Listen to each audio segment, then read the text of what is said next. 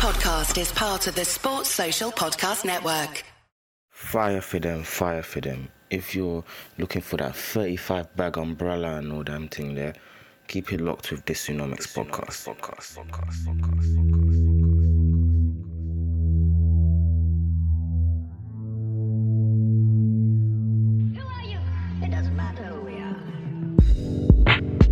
Hello and welcome back to another episode of the Tsunomics podcast. I hope you've had a fantastic bank holiday weekend and Easter period as you are about to say reading, as you are listening to this. First things first, make sure you check out last week's episode 45, the Chancellor Crisis, Rishi's tax dodging wife. That was me going through a rough week for Rishi Sunak, who unfortunately had his green card status revealed, and obviously his wife had a non-domicile tax status. So to find out what that means and how she's saving money on tax and how it's perfectly legal from what people can see so far, and some of the strange COVID dealings regarding to some of the companies Rishi's wife has ties to, and how that was giving him a bit of a political nightmare, make sure you check out last week's episode 245. Now, this week, we are moving away from politics, well, kind of politics, but it's really focusing on young people, and not just young people, actually. Student finance. We're talking about student finance. And why is that? Well, there was an announcement this week of the student loan repayments going up for those on Plan 2. And this increase was pretty significant. So you have that to look forward to. I'm going to get into that right now. Hi, it's MXM, and listen to the Tsunomics podcast because it's lit. Hello, welcome back, people, to another episode, and we are talking student finance. Really, we're talking student loans, shall I say, and the increase that we have seen this week, which has rattled a lot of people, and just like another long list of things that are going up in price. But before we talk on what's happened this week, we have to have some form of background understanding. What is student finance? What are the different types? How much is it? How do you pay it? How you paid it? How do you repay student loans? How much it costs? When do you start paying it? So on and so forth. So let's start at the top. What is student finance? Well, it's simple. Being able to borrow money for university or college tuition fees and to help with living costs. You may be able to get extra on top if you're from a low income family, if you are disabled, or if you have children. So pretty straightforward. This is effectively a loan that you receive, and sometimes you get free money on top from the government to help you and assist you with studying and your living costs alongside it. I went to university between the years of 2008 2011. I received student finance. I had to fill out a student finance form, and I received that. You get two types of initiatives. You have your maintenance loan and your tuition loan. So your tuition loan is the loan you get from the government, from student finance, to pay your tuition fees, and you get the maintenance loan, which is the source of income for majority of students. You use it to pay for your rent, your bills, your food, and if you're like me, trips to a shopping centre, I was buying a hella trainers, hella drip, all types, going nights out, everything. The days. The way my student finance used to run out by like week 4, of the 11-week semester was mad. By week 11, I was running on fumes, Indomie vibes. Okay. You apply for your maintenance loan with a similar process you apply for your tuition loan. You'll end up actually paying for these back at the same time, which of course we'll get into later. Maintenance loans are actually paid directly into your bank account. You get 3 almost identical payments each year. I think the third one is a bit larger because it helps you deal with the summer. Like you may have a tenancy agreement that runs through the summer and stuff like that, if I remember correctly. But yeah, I remember my first year, because I was in student accommodation, my student finance, my maintenance loan, after I paid for my accommodation, I had like £100 left over or something like that. I can't remember, but I didn't have much left over. But luckily I worked in the summer. I saved up some cash to take me to uni, which kind of helped me in the first semester, but it was rough. It was definitely rough. So yeah, money gets dropped into your Monzo, your Barclays, your Starling, your HSBC, NatWest, Lloyds, Santander, whatever bank account you have, you get it straight into your pocket 3 times, obviously at the start of each semester. Your tuition fee goes straight to university, so that stops any mishaps of you potentially blowing your tuition fee, and to stop like the university actually go around chasing you for their money. It goes straight to them, no wahala. To obtain a maintenance loan, you have to fulfill a particular criteria. First and foremost, your university or college or any type of institution will have to be a recognized or listed one. This isn't as complicated as it sounds. It's just reality. Most universities and colleges are covered.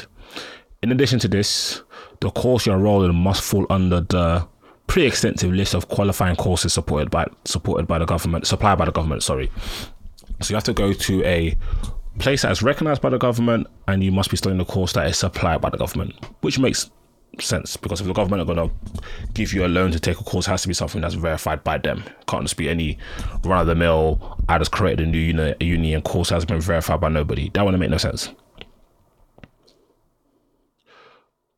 Most undergraduate courses are recognized and eligible for funding, but there are only some different criteria if you're studying part-time. Students on most courses at most unis are eligible for maintenance loans. In principle, you're only really meant to receive a maintenance grant for the first time you enter higher education. But if you've previously started a course and you had to drop out, you may actually still be eligible to receive some bread. Similarly, if you're resitting a year at the same institution, you may also be eligible for maintenance loan. This is because, as a rule, all students are eligible for funding for the number of years of the course they're applying for plus 1 extra year. So if you previously studied and you're applying for a maintenance loan or separate course, you need to subtract the number of years you previously studied from this figure to find out how many years you're eligible for. So if you've gone for the full 3 years, you're going to only be eligible for 1 year student finance. Sorry, guys. The exception to this rule, though, is if you're dropping out for compelling personal reasons, in which case you could have been eligible for funding for all your course, regardless of how long you've previously studied for. These tend to be serious reasons, like seriously illness, not like, man wanted to study law, but I didn't know that I have to get bare books and that, so I want to go do computer science instead. No, that's not gonna cut it. And the final criteria is if you're already completed a degree, you could still be eligible for funding. And this actually only really applies for minority of students. So those who are topping up a qualification for full honours degree or stuff like that. The only age restrictions, though, come to play if you're over 60. But the likelihood of somebody at that age going to university is pretty low. I don't remember seeing any 6-year-olds knocking about in a student what do they call it? It's the student union. I can't remember what they call that places where all the students used to chill, apart from me. But yeah, that is the gist of if you can, what you need to be able to apply for student loan. So what about the size of the maintenance loan? Well, the size of this loan will depend on 3 main factors. Where you in the UK you're from. So each country within the UK has its own funding body for students. You apply to the body in the country you normally live in. 2, whether you'll be living at home or not. Obviously, if you're not living at home, you're going to need to pay rent. You're not going to be supported. You're not going to have like household expenses patterned for you, food, all that type of stuff. That makes sense. And finally, your household income.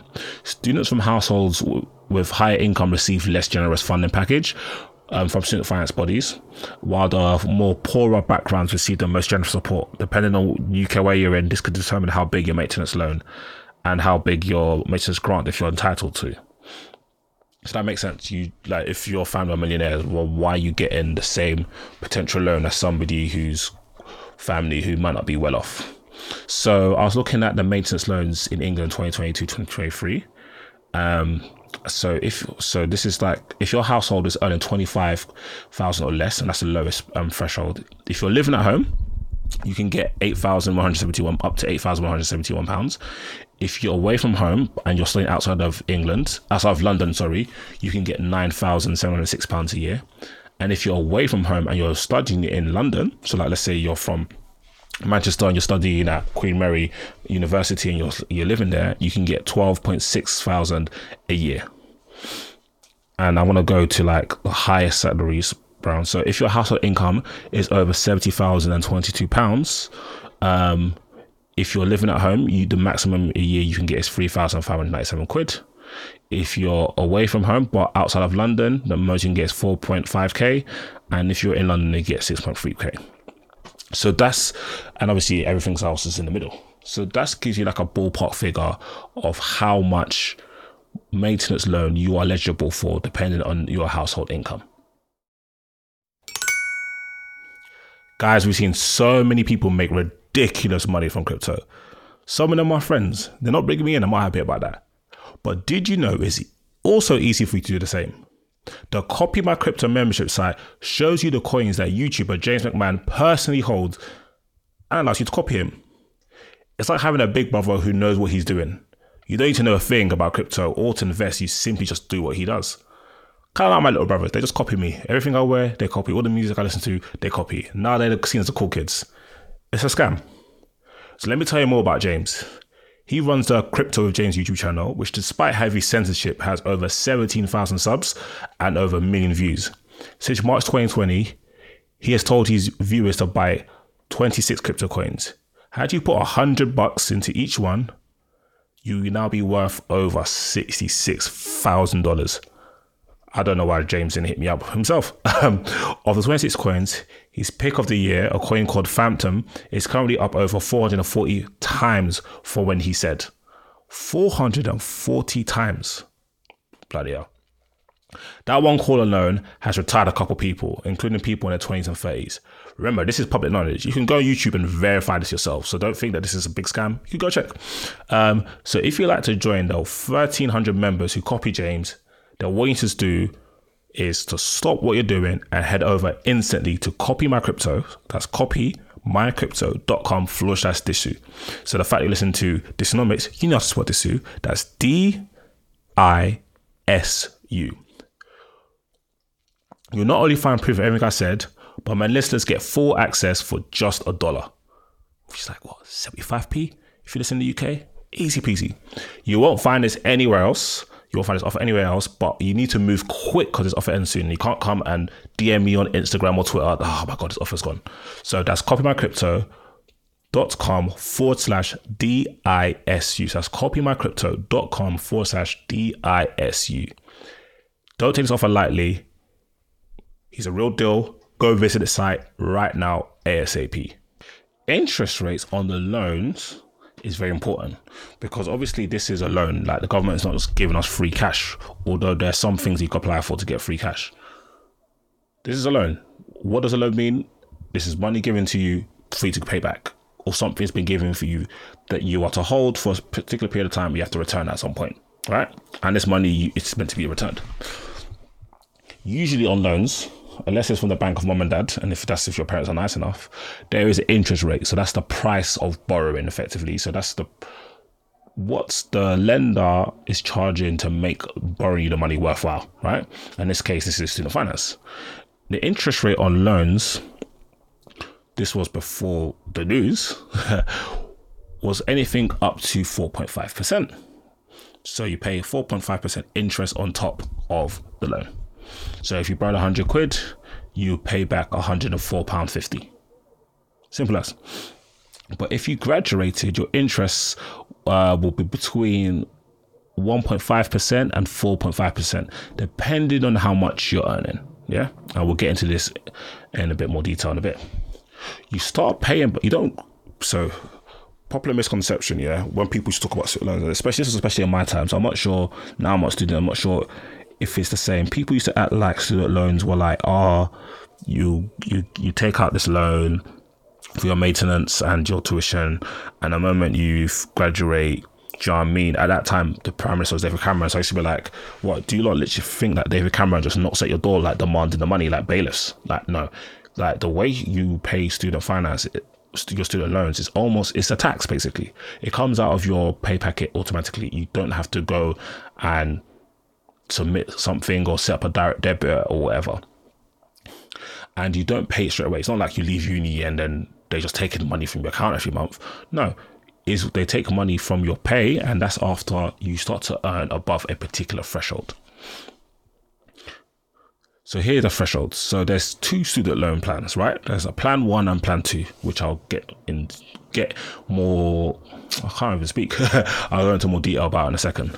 Students from England and Wales who have a plan 2 loan, they start paying back their student loan if they start earning £27,295 a year, or £524 a week before tax, right? That's the barrier. As soon as you hit that amount, anything above, boom, you start to pay tax.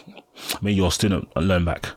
And students from North England and Northern Ireland and blah, blah, blah, plan 1 loans. No, students from Northern Ireland with plan 1 loans, they start paying it back at £20,000, £20,195. Now, I mentioned the 2 different loan plans, plan 1 and plan 2. Yeah. Let's start with plan 1 loan. Plan 1 loan is taking out a loan for your student finance, for your student financing. I'm speaking complete jazz today. Sorry, people. In England and Wales between September 1998 and August 2012. So, as I said before, I studied between 2008, 2011. So I have a plan 1 loan. These actually had lower tuition fees. Like my tuition fee was £3,000. I know in 2012, Nick Clegg and David Cameron, the coalition government of the Conservative Party as well as Liberal Democrat Party, tripled tuition fees in 2012 from £3,000 to £9,000 per year, which sucks. So yeah, plan 1, September 1998 to 2012, we benefited from lower tuition fees. We benefit from having student grants and other free cash. There's so many other things that you could apply for my uni for free money. I can't remember them for the life of me. But people get like extra 5-6 bills for free each year. The advantage the people on the plan 1 have is that because your tuition fees are less, you actually borrow less money, and also you're likely to have less interest than people on plan 2.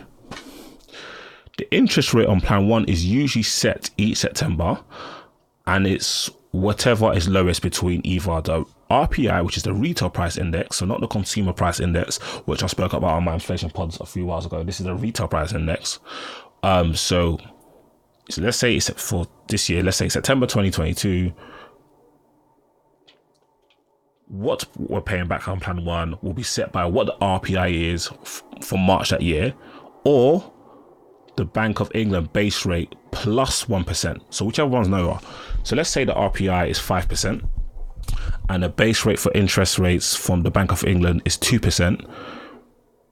You do 2% plus 1%, which makes 3%. And because 3% is less than 5%, you pay that one. But let's say the RPI for whatever reason is minus 1%. We're having deflation. And then the interest rates are 1%. And then you do the 1% plus 1, it's 2%. You effectively pay negative interest, which is never going to happen. So I don't even know why I said that. But anyway, forget that. That was a terrible example. But yeah, whichever is lower, either the retail price index from March or the Bank of England interest rate plus 1%. Plan 1 loan interest rates is the same whether you're studying or you have graduated, and it isn't affected by how much you earn either. It stays the same. If you start studying in the 2005 to 2006 academic year or earlier, your plan 1 student loan will be written off when you turn 65. But if you start uni in the 2006 or 7 academic year or later, your plan 1 student loan will be written off for 25 years. So for myself, my student loan will be written off in the year 2037 or some shit like that. Yeah. Now, plan 2 loans. Students which took out loans after 2012 in England and Wales are on plan 2. These loans have to pay more in fees, but they'll also charge more interest. As I said, remember, their tuition fees are £9,000. But the repayment threshold is higher, meaning there are lower repayments. And the debt is also cancelled over 30 years. So the amount of money you're earning, the amount of money you have to earn before you start paying back your Plan 2 loan is actually higher than the threshold that you have to start paying back your loan for Plan 1. While studying and until April after you've left your course, the interest rate of your student loan is at the retail price index plus 3%. So if the retail price index is 2%, what you'll be paying as the interest generated on the loan as you're studying and until the April after you left your course will be 6%, because it's the retail price index of 3 plus 3%. The RPI rate is usually set every September using the rate for March of the same year. The RPI in March 2021, last year, was 1.5%. So ordinarily, from September 2021 to August 2022, your student loan would have occurred at interest rate of 4.5%, which is what it was as I was reading out to you earlier. The RPI rate is usually set every September using the rate for March. Simple. After graduating, the interest rate on your student loan is set to the RPI plus anything between 0 to 3% depending on your earnings. So if your earnings are very, very low, it will be closer to 0%. If they're quite high, it will be closer to 3%. So here's the rate. If you earn, so here's the threshold. If you're earning £27,295 or less, the interest rate you pay is strictly just the retail price index. So whatever it is, if RPI is 3%, you pay just that. If you earn over £27,295, is the RPI plus a percentage up to 3%. The added percentage will start low and rise in line with whatever you're earning. It stops increasing when you start earning more than £49,130, which at that point is capped at 3%. So effectively, if you earn £27,295 or less, the interest rate is on that loan is simply just whatever the retail price index is. So let's use example 3%. 27k or less, the interest on your student loan is 3%. If you earn £49,130 or more, the interest rate is capped at the retail price index, which is 3% plus 3%, which is 6%. I hope that makes sense. So that's how student financing works, right? The student loan repayment works. What actually happened?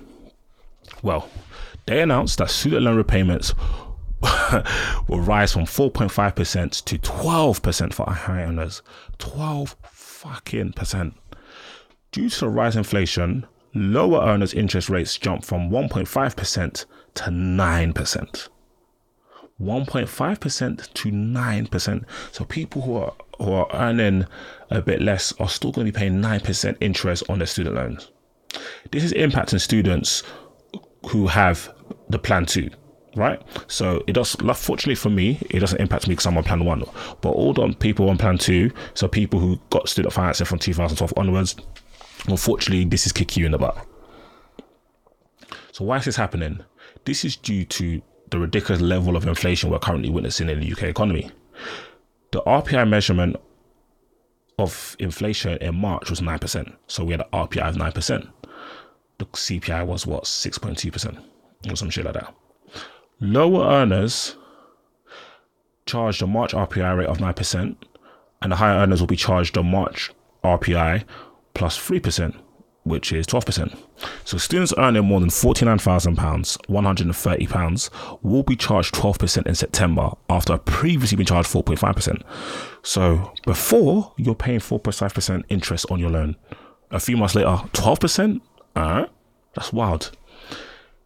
So if we look at the typical student loan balance of 50k, so that means you have £50,000 worth of your student loan outstanding to pay that. So you have £50,000 of student loan debt to pay back. A high earning graduate will incur an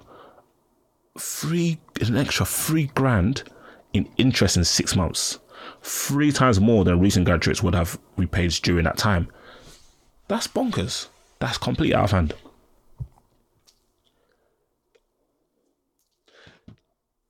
The maximum student loan interest rate is expected to fall between 7 and 9% in March 2023, when a cap of interest will kick in, before dropping to a predicted 0% in September 2024, before rising again to 5% by March 2025. When I was reading this is confusing. Why is the student financing, the student interest rates for repayment doing Nalenga, doing hella yo-yo? The IFS, which is the Institute of Fiscal Studies, said that these wild swings in interest rates come from the combination of high inflation and introduction of the interest rate cap, which takes half a year to come into effect. So we're seeing, okay, cool, we're getting the interest rate cap, which should reduce the interest on the loans that the students will be paying. But because of the high inflation we're seeing now, it's in the short term is dramatically increasing the interest paid back on the loan from students.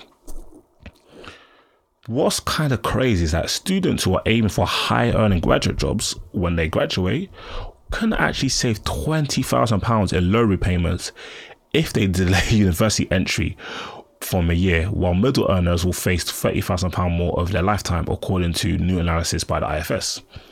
The IFS analysis highlights how the government student loan changes in England, which come into effect next year, have drastically tilted repayments in favour of highly paid graduates. Students on courses such as medicine, economics, law, computer science, which can lead to lucrative careers, would benefit by taking loans under the new format in 2023 because of the lower rates of interest charged due to the cap. This is just a mess. This is just a mess.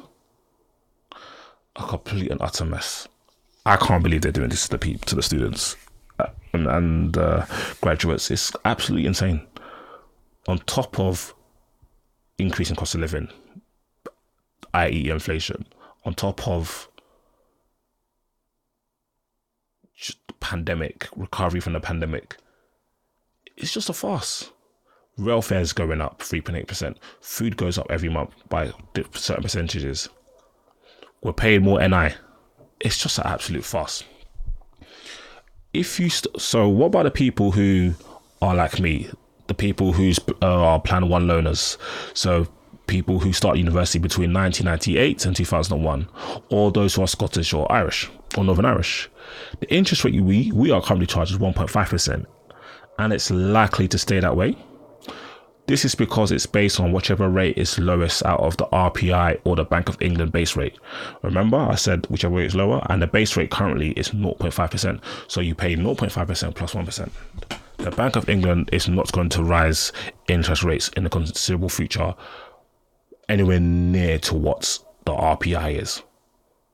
So we're never seeing them type of payments that the unfortunate people who are on student loan 2 repayments are. These student loans are being repaid once graduates earn over £20,195 per year, or £25,375 for Scottish students. If you start university before 1998, and I remember one of my family friends, she was telling me how she studied university, she went to university, and them times, I think she went to work for KPMG, and it wasn't the whole assessment center, 85 stages to get a grad scheme for KPMG. She simply sent a CV and cover letter and had 2 interviews, and I think her student loan was like just over £1,000. So fun times for her.